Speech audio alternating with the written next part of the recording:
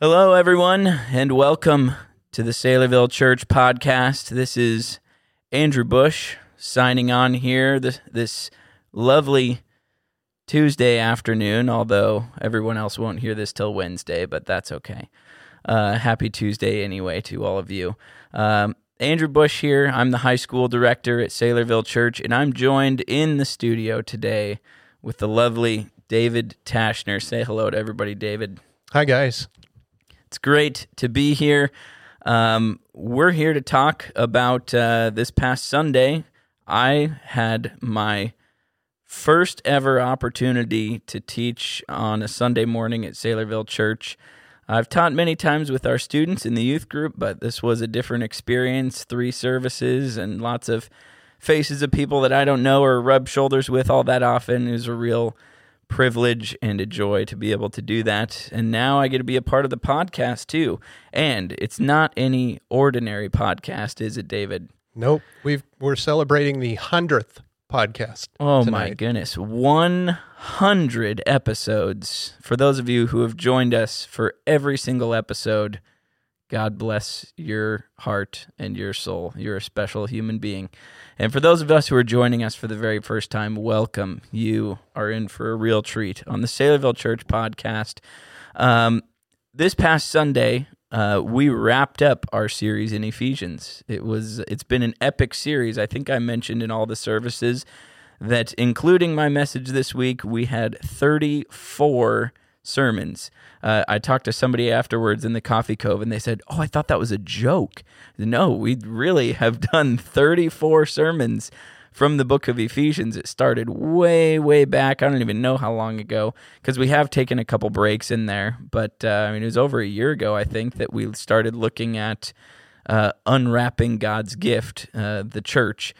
And that kind of went through Ephesians 1, 2, and 3, and then we were looking at the church that walks with God in Ephesians 4 and 5.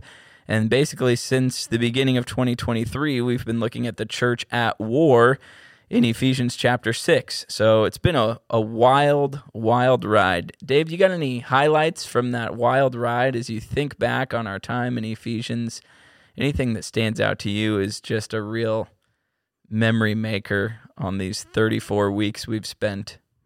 It has really been a great ride. One of the primo quotes came from Pastor when he was starting the whole thing, the Invisible War, when he began the Ephesians 6.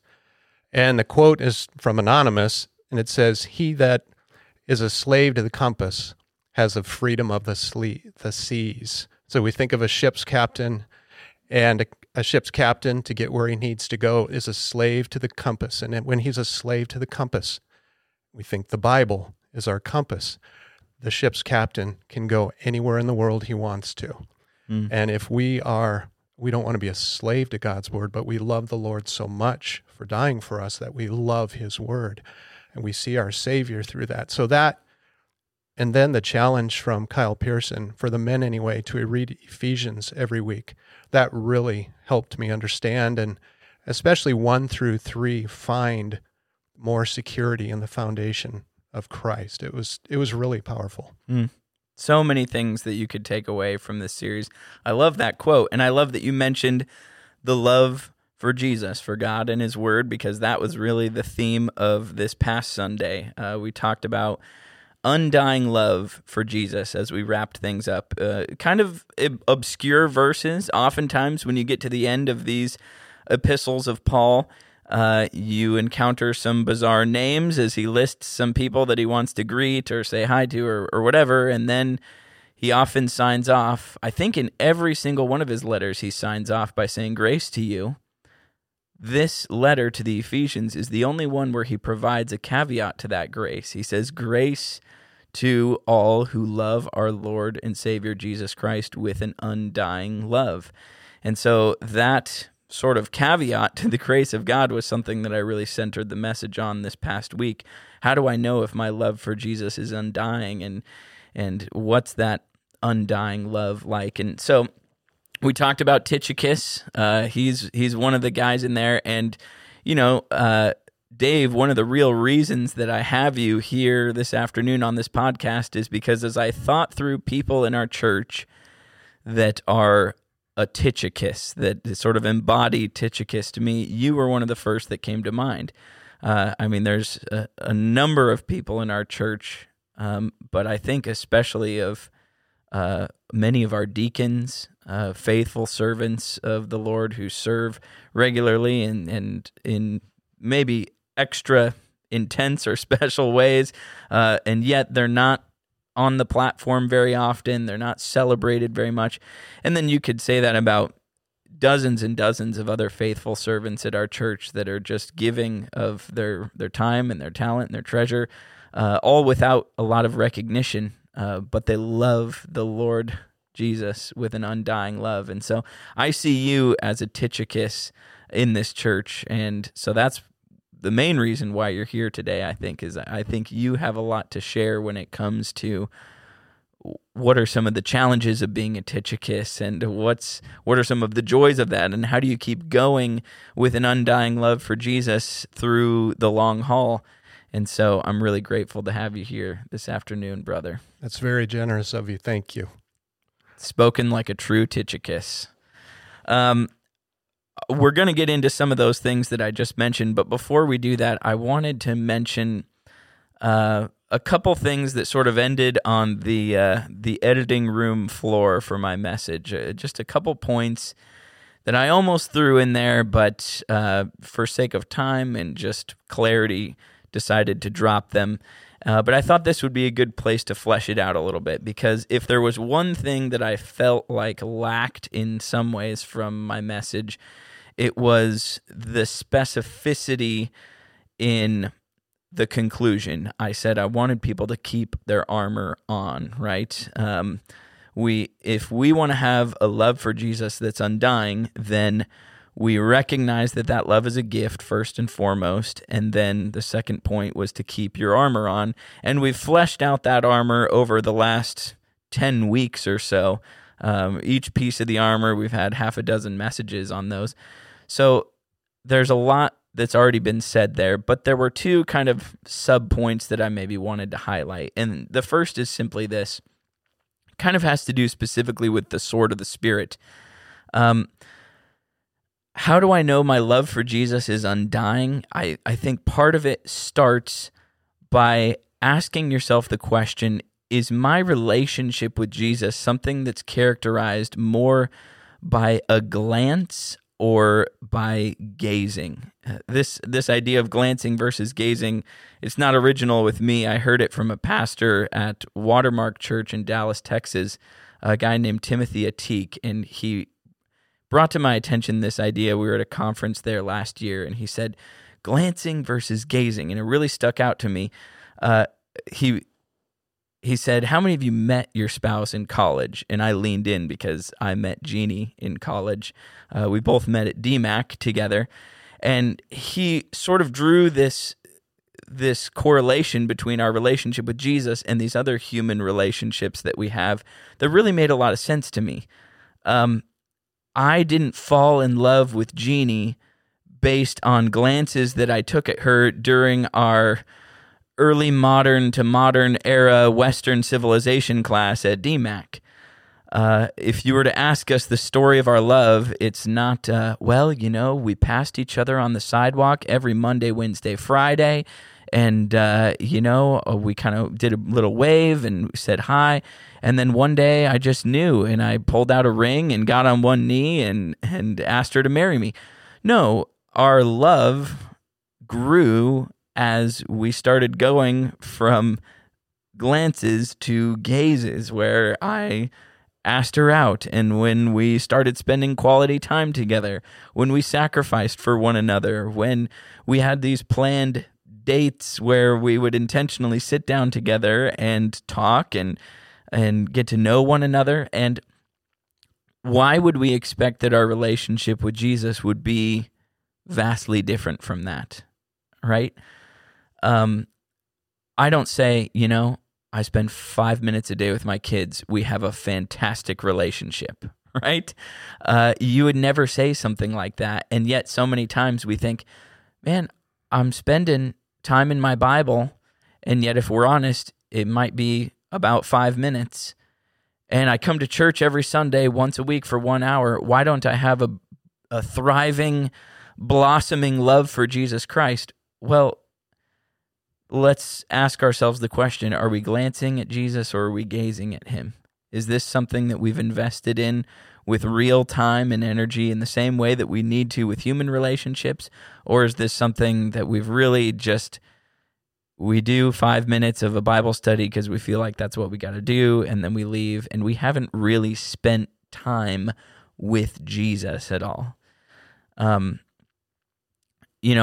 was reminded, you mentioned a verse earlier, in your presence there is fullness of joy, and how's it end? In your right hand there are pleasures forevermore. Yes, and I was thinking about that verse, in your presence there's fullness of joy, and I was thinking that, okay, if I'm spending time with Jesus, quote unquote, but there's no joy in it, then am I really spending time with Jesus? If in his presence there should be fullness of joy, it's a fair question to ask, I think, and it just made me think of the idea that it's possible to know the Word of God without knowing the author all that well. It's possible to know a lot of Bible study answers and facts about the Bible without having a really vibrant love for Jesus Christ. And that was a big challenge to me, because I think I can be very guilty of spending time with the Word of God, but not really spending time with God.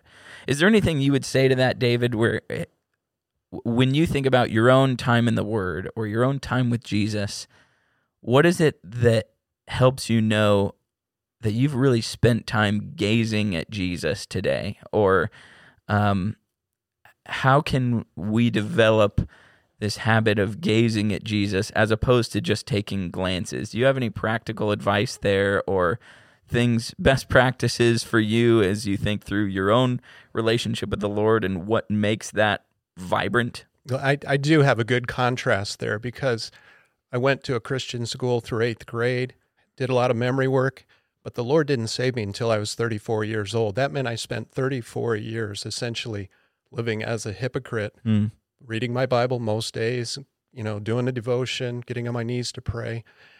But I really didn't love Christ. And so when the Lord saved me in 2004, Scripture just started pouring into me. I looked to Jesus, whom I had known about my whole life. I knew the gospel that Jesus died on the cross and he rose on the third day, and we celebrated Christmas and Lent and Easter, we celebrated the whole thing where I grew up. I knew what that was, but I didn't love my Savior until he changed my heart, until he justified me, until he paid for my sins.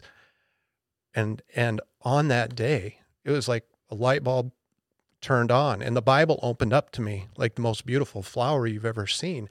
And I was memorizing Scripture by chapters at the time. Wow. And I was also separated from my wife, which gave me time to do that, which, I would not have picked that solution, but that was what the Lord used for me to just fully saturate me in his word. I had a man discipling me, leading me through the Scripture. He would say, just read it, David. What does it say? And then he would encourage me that, yes, that's exactly what it says. Or, no, you missed it a little bit. Let's go look at this other verse. And so I feel like I was discipled pretty well. And I know beyond a shadow of a doubt from 34 years of experience what it was like not to have the Holy Spirit. And when the Lord gave me the Holy Spirit, it was night and day. And it was amazing. And, just to complete the separation story with my wife, by God's grace, she invited me home a year and a half later because she saw enough change in me. And I say this affectionately, I've gotten to sleep in the big bed ever since. That's not my goal, to sleep in the big bed. My goal is to love the Lord, but my wife sees a change in me, and that tells me something's going on and something's different today. And by God's grace, it continues to grow. And I think that's the mark of our faith, that we persevere. Paul Washer, one of the famous pastors nowadays, says that he will say to one of his brothers in the hallway, how are you doing, brother? Well, I'm advancing. And that's my goal is I just want to grow up into everything. And that's Ephesians 4:15. So yeah, that's what growing up looks like to me. The Lord is doing that. Yeah.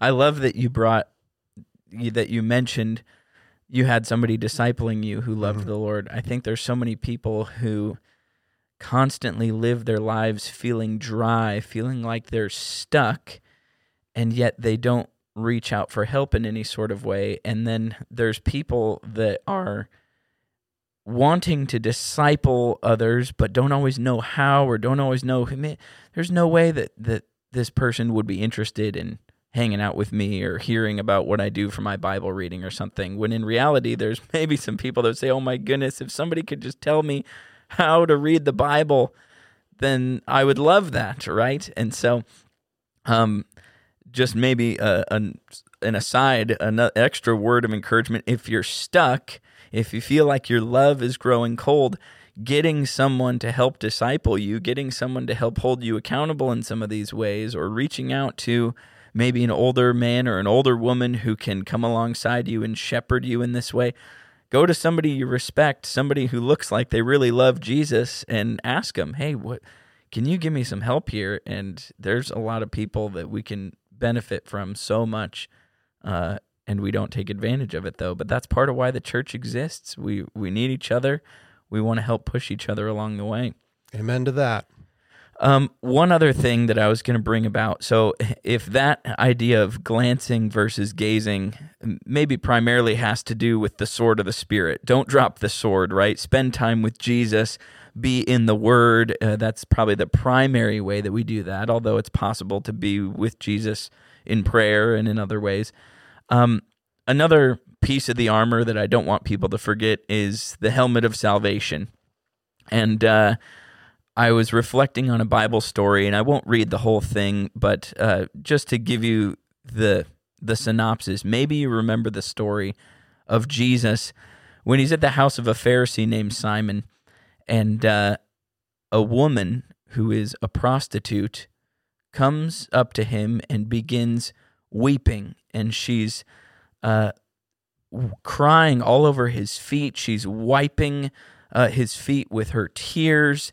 And the Pharisee is thinking to himself, man, if this guy knew the type of woman that was touching him, that was, getting this close to him, he wouldn't allow it. And, he must not really be God, because this is a promiscuous woman. This is a terrible person.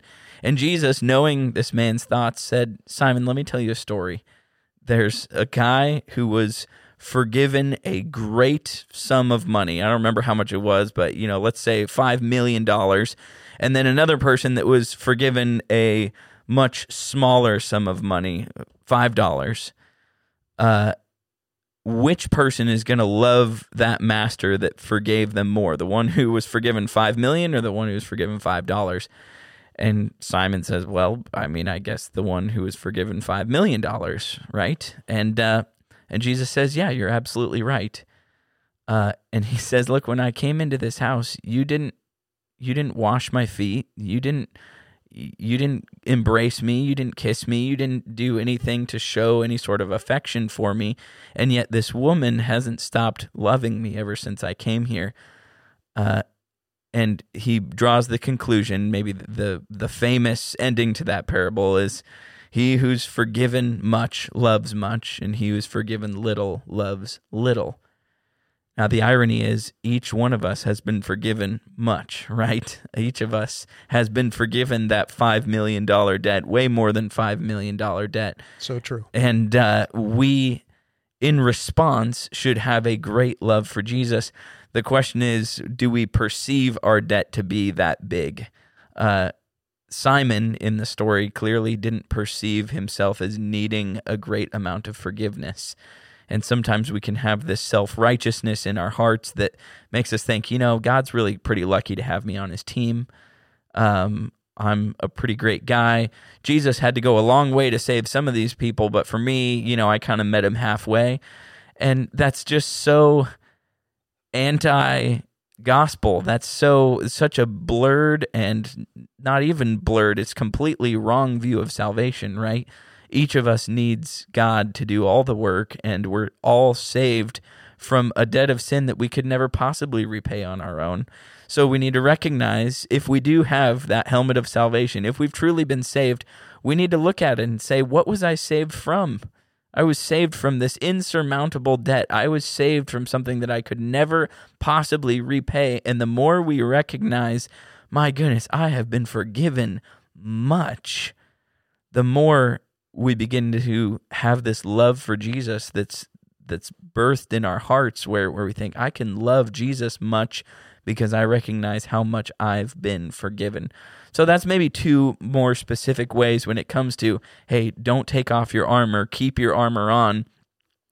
Two more practical things that you can look at. Am I glancing at Jesus, or am I gazing at Jesus? And do I recognize how much I have been forgiven? Those are two ways that our love for Jesus grows like crazy, and how we can have this love for him that's truly undying. Before we get to the end, I want to spend a little bit more time with you, just sharing, as I mentioned before, you're a real Tychicus in this church. You're somebody who's been faithful. You're one of our main leaders for our GCR ministry. You're one of our deacons. You play a huge role, you and your wife, Lori, in evangelism in our church, and just numbers of people that come through your home and through your ministries. And yet, you're not somebody that's on stage a lot. You're not somebody that's recognized in a big way.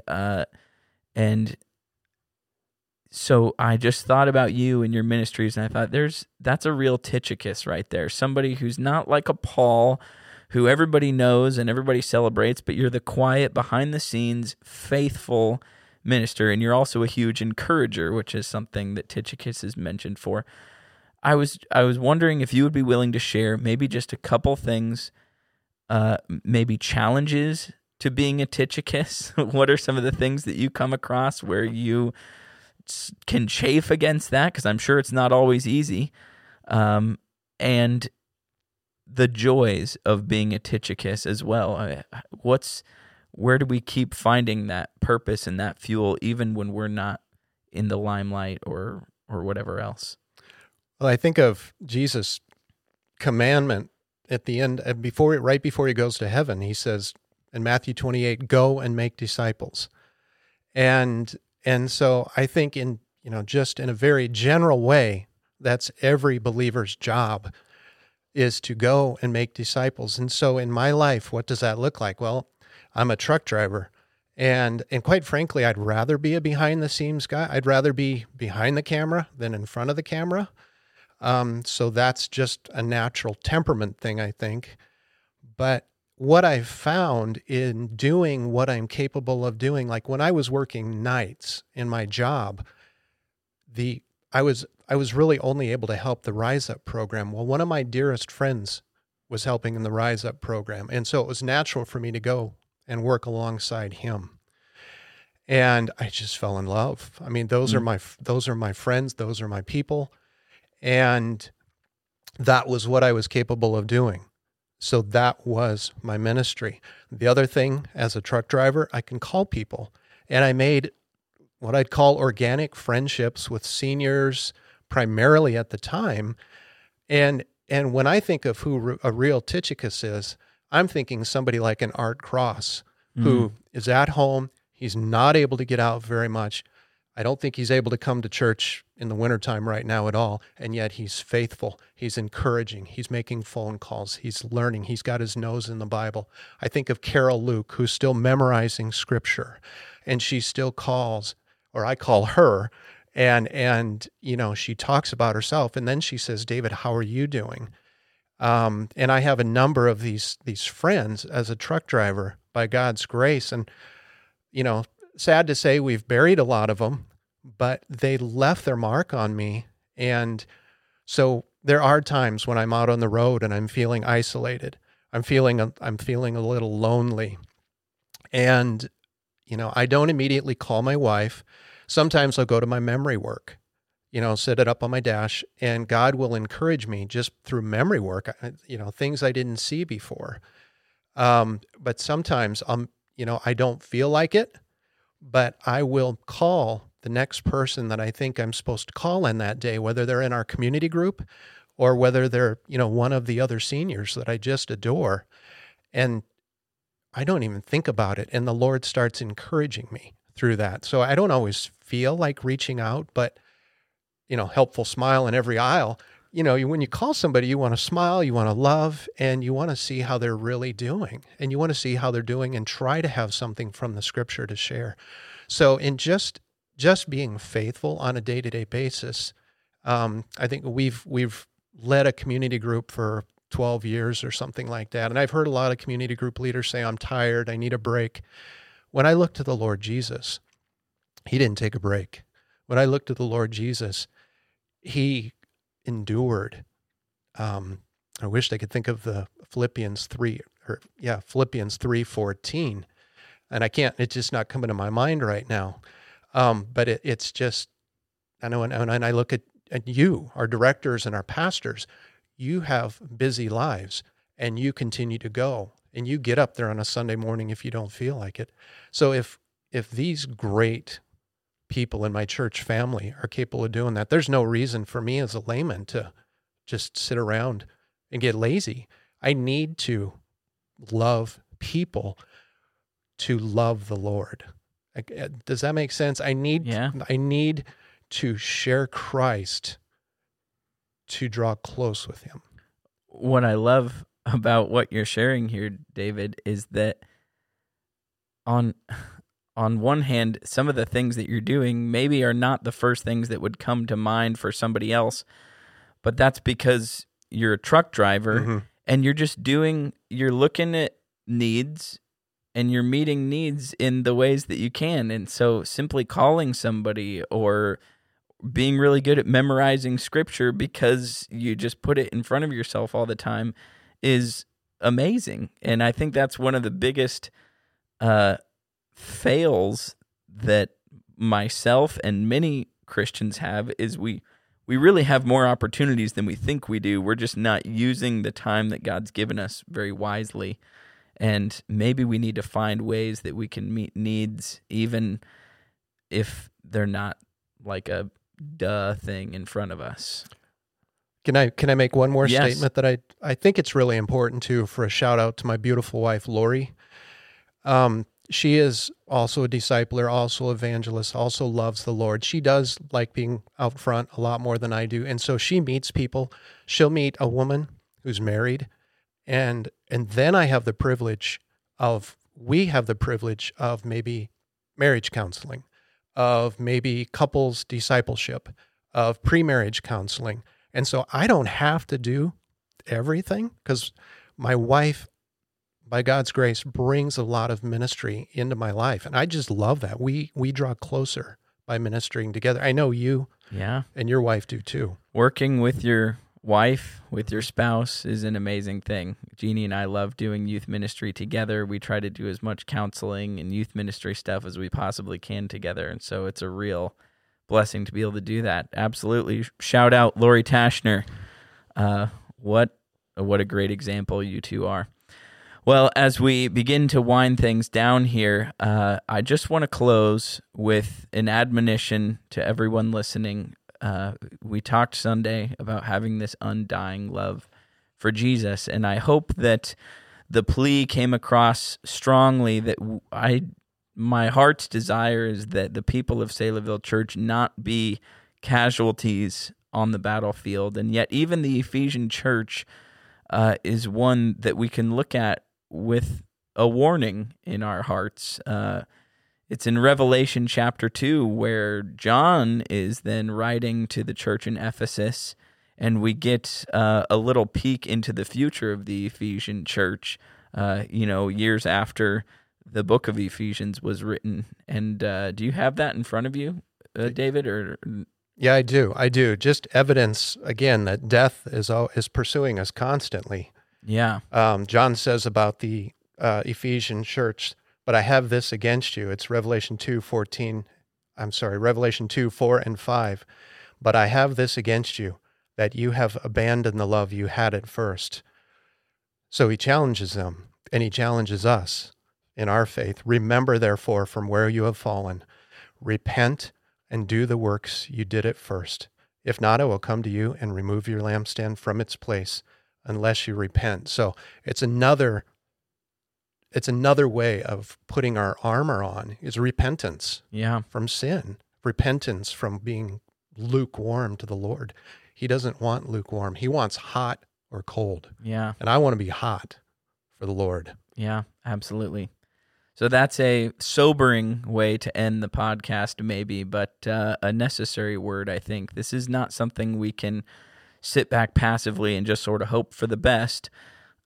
Even the Ephesian church, with the ministry of Paul and Tychicus and others in their lives, still eventually abandoned their first love and were called to repent of that. And as far as I know, the Ephesian church isn't there anymore right now. So at some point along the way, the lampstand was taken away, and may that not be the case for us here at Saylorville Church. Let's persevere. Let's have a love for Jesus that's undying, and as long as that love for Jesus is there, then the rest of the things will likely fall into place, and we will have a lampstand that burns brightly. Amen, amen. And we thank the Lord for that. It's all because of His grace. Well, thank you so much for listening to the podcast. Let us know if you have further questions, and we hope to see you next time. Congratulations, the 100th podcast. 100, woohoo! And that is it.